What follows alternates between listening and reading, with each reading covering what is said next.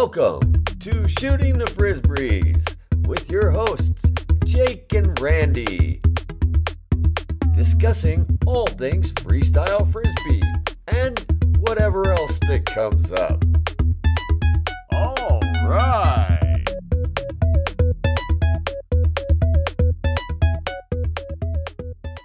Welcome to Shooting the Frisbees with Jake and Randy. Hey, Randy, how's it going? Hey, Jake, I'm doing great today. How are you doing? I'm doing wonderful. I actually thought I'd start us off by doing a little shout out to Mike Galloop. He's the voice that introduces the show, and so I just want to say thanks, Mike. We love having your voice there. Yeah, I concur. You know, it's been 120 plus episodes, and we get to hear his tender tones bringing us in every time we launch a new episode. So thanks, Mr. G. Yes, thanks, Mike. That's awesome. So, Randy, did you have something you wanted to discuss with me? Well, you know, Jake, I do have something I want to have a conversation about.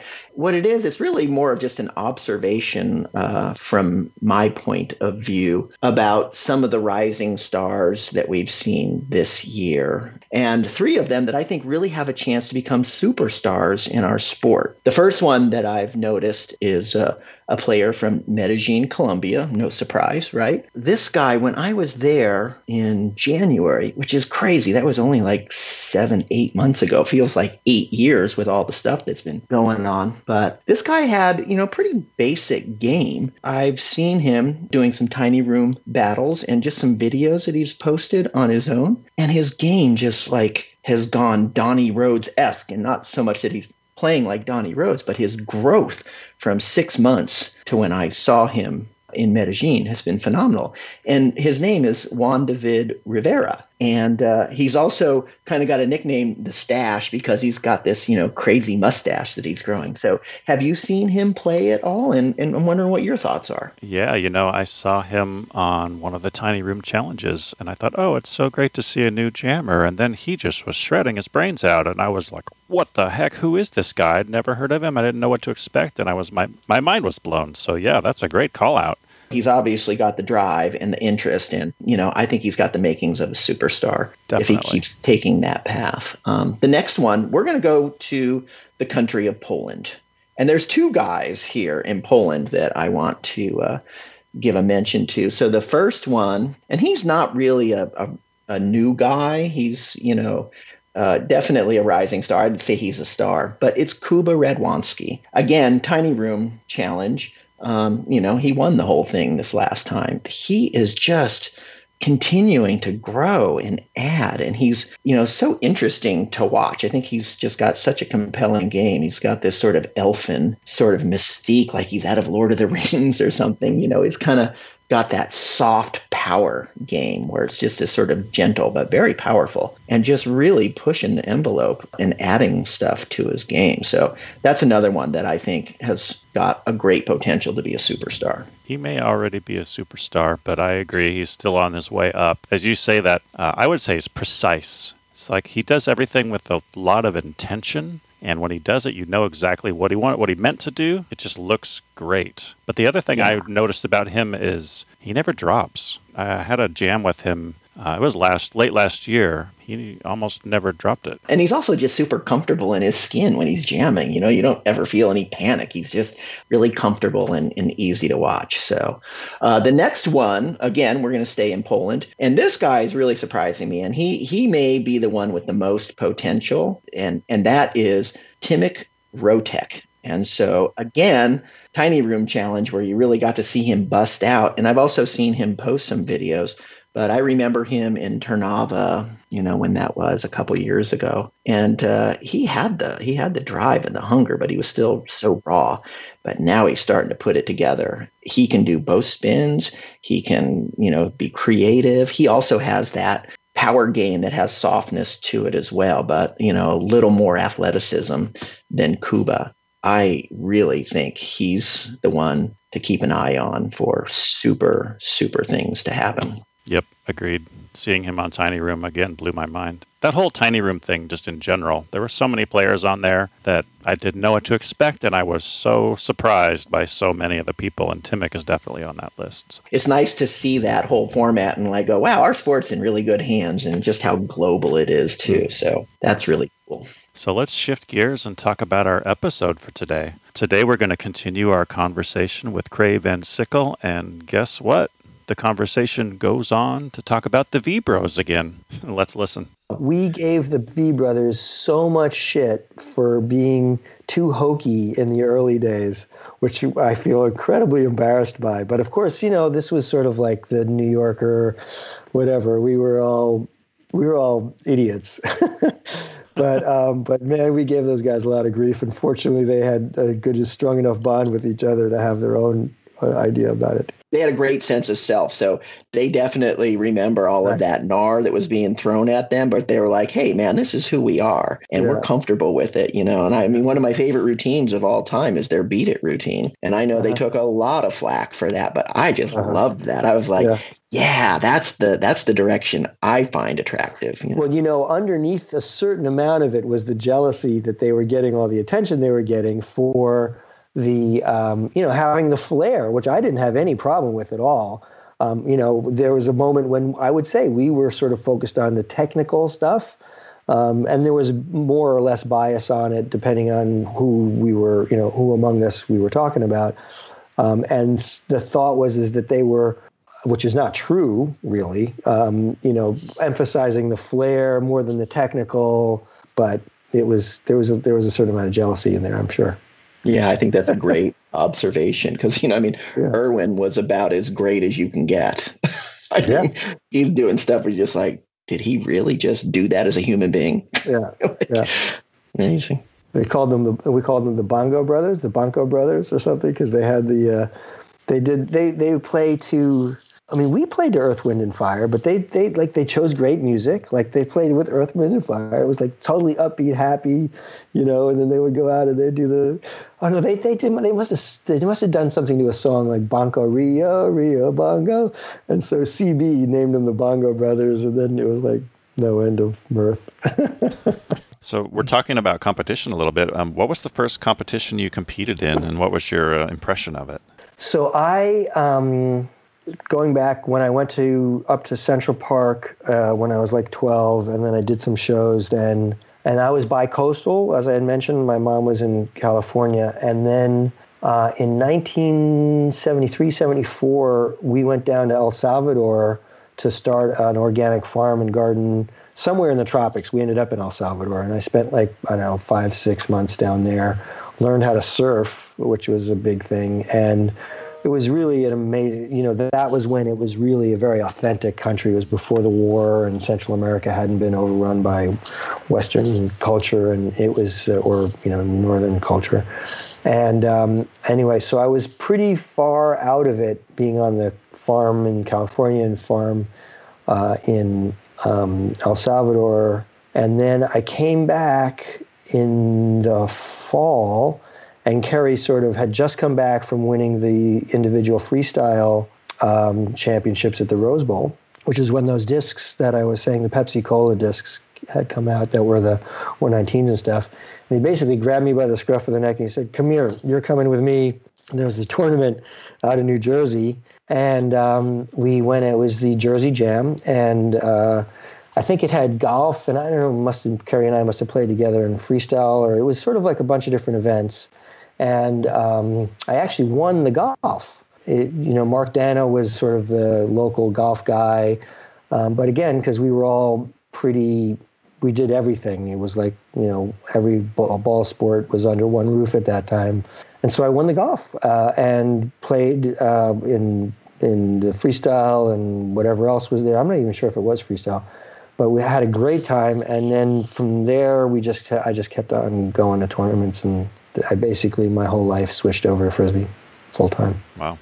Well, that's actually a great dovetail into sort of the overall scene that was going on in Central Park. Because like you say, everybody did everything. And could you talk a little bit about your journey to the Rose Bowl and actually winning that overall title? I would love to hear your experience about that and that journey. Oh, and what year was that? First question. What year did you win the Rose Bowl? 78. 78, okay. Talk about your journey to that. Yeah, so I guess that, probably once I started going to tournaments, trying to remember which ones, I think that maybe the next tournament after that was 74, 75. Maybe that was 75, the Jersey Jam, or maybe by the spring I started going to other tournaments.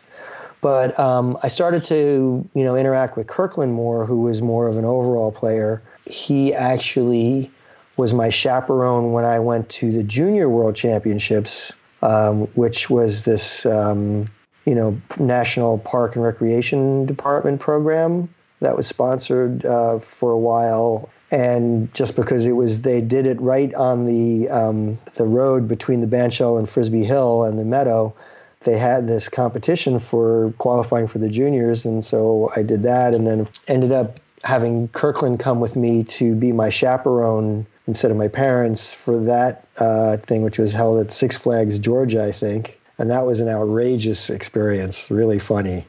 They had the hula hoop ladies and the Frisbee playing, the juniors were both at the same time. So the whole experience, that was sort of like, I guess I was already going to tournaments here and there, but that was part of the progression that I was getting more and more into overall stuff. I think also Mountain and Ono, Rourke Travell and I hitchhiked from New York. I was 14 or 15, and Rourke was probably 19, to Chicago at that time, there were there was an East Coast, middle of the United States, and West Coast. Octad was one of them, where you had the overall competition, that they had all of the events. And actually, that's right, Octad. The first one that I would have done would have been Octad, and it must have been very soon after I came back from probably 15, and I came in pretty high. I think I came in like 11th or something like that. And that might have been like the second or third tournament I went to. And then I went out to, I'm not sure the sequence of all of these things, but then I hitchhiked to Chicago and did the one in the Midwest, and then had to leave before the ceremony was over, and I went back because I got a ride to go back. Got stopped by cops. They were like checking if I was a runaway and stuff. It was really funny. And Mountain brought back the trophy because I had won the one in Chicago, and then started to do like. I started playing with Kirkland a lot and doing all the different events and practicing, accuracy was, do they still do accuracy? They don't do accuracy. Do they do accuracy? They do. In the overalls, they still do. Uh-huh. And then there was throw, run, and catch and MTA and then I guess by some point double discord came along.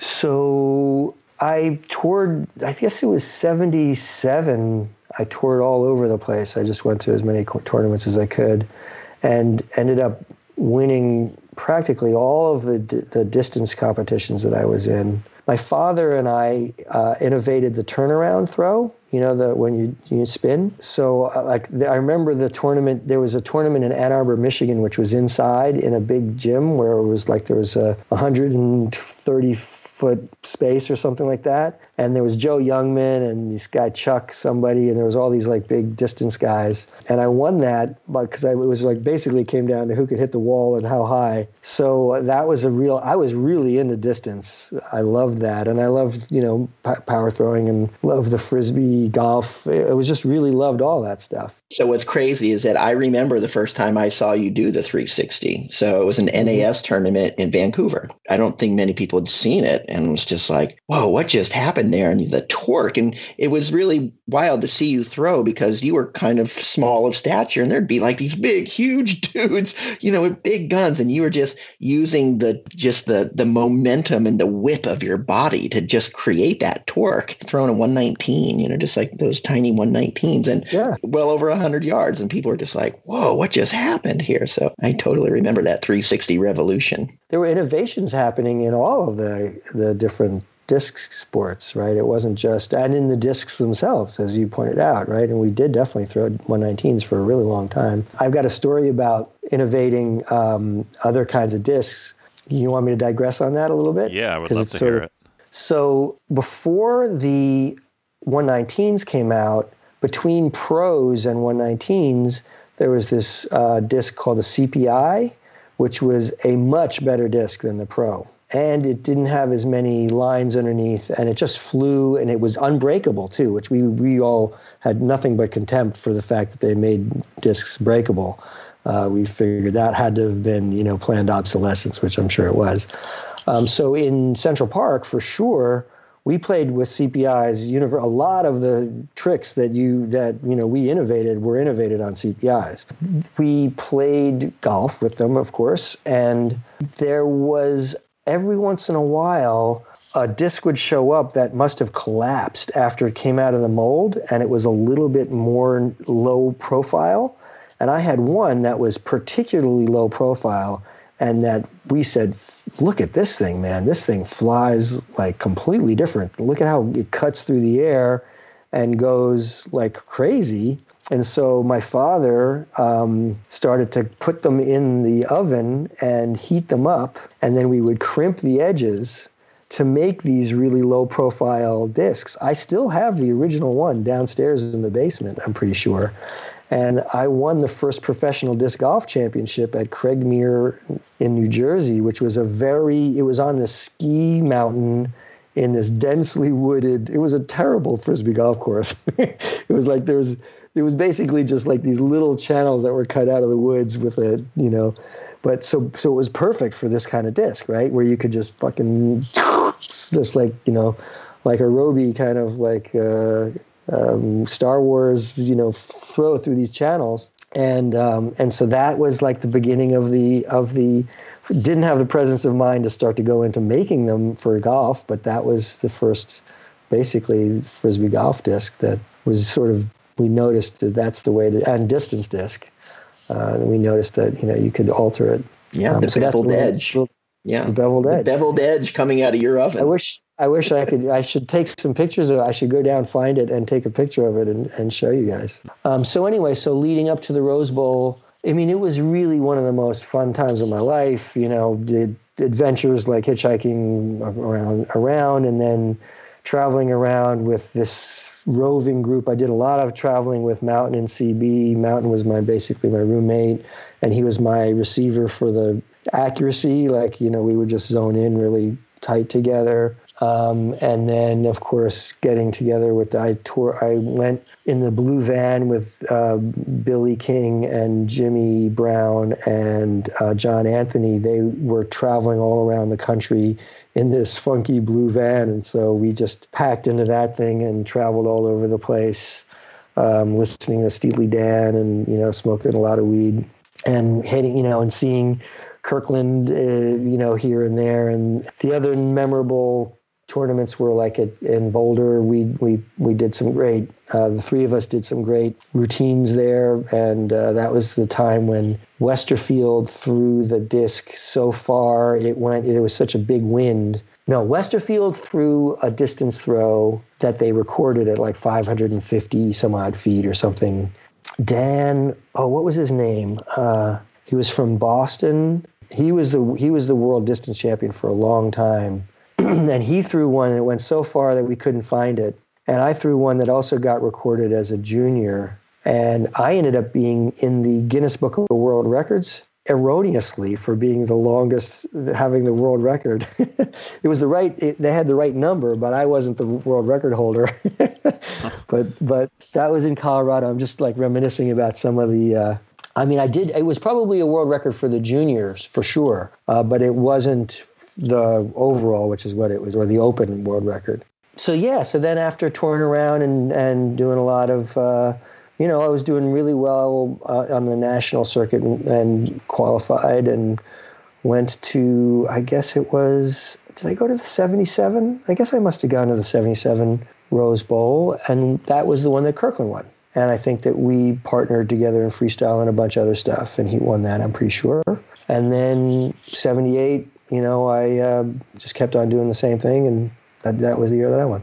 And, Don Hoskins and Sammy Schatz, we spent a lot of time with them out in Venice at Sammy Schatz's place in near the canals, and they were just so funny. I think it was Donnie had a girlfriend with a yellow Volkswagen, and then Sammy's mother had exactly the same little yellow Volkswagen Bug. And so every time we'd go anywhere, we'd sort of casually get into the respective cars, and then it would be a full-on, risk your life floating drag race to whatever the destination was. It was really, really funny. There was a great West Coast complement to the New York sort of vibe.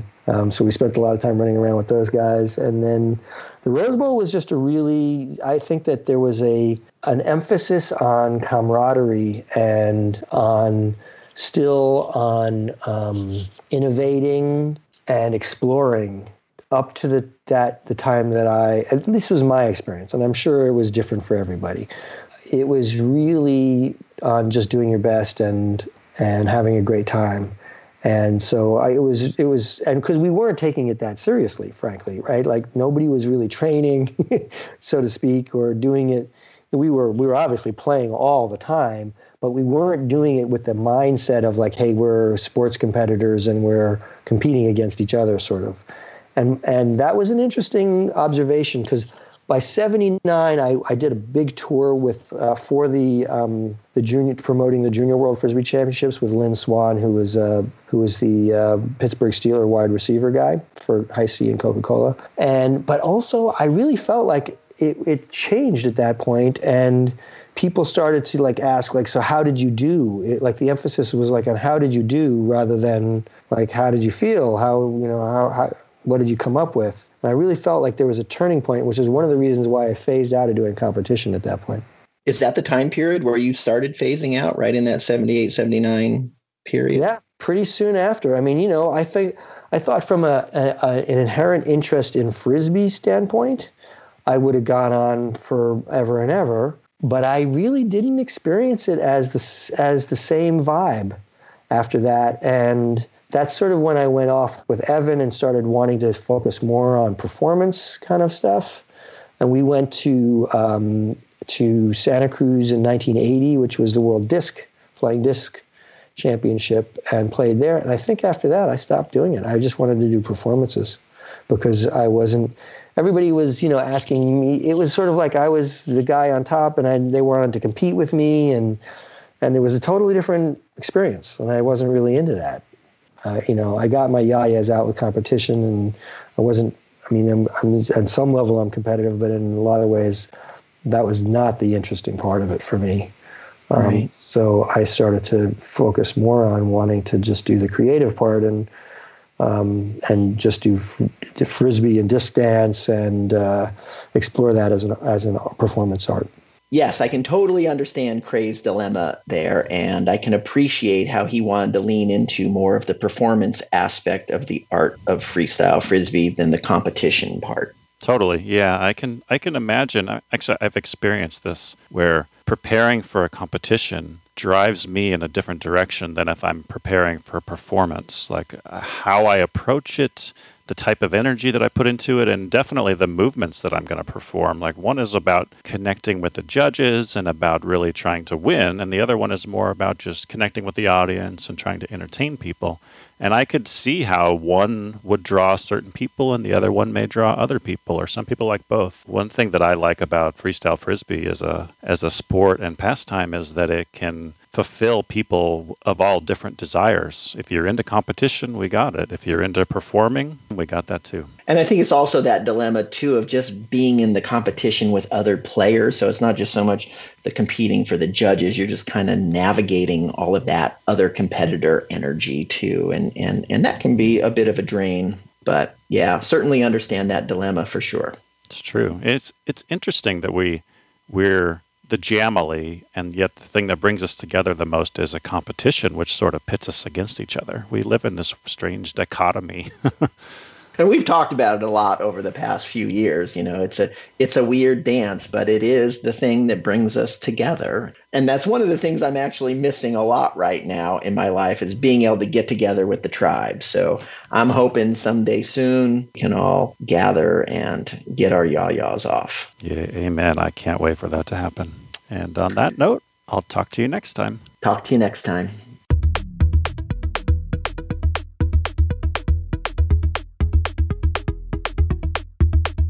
Thanks for listening to Shooting the Frisbees with Jake and Randy. To contact us or for more info, check us out at frisbeeguru.com. Home to Haynesville, shooting the Frisbees, and live stream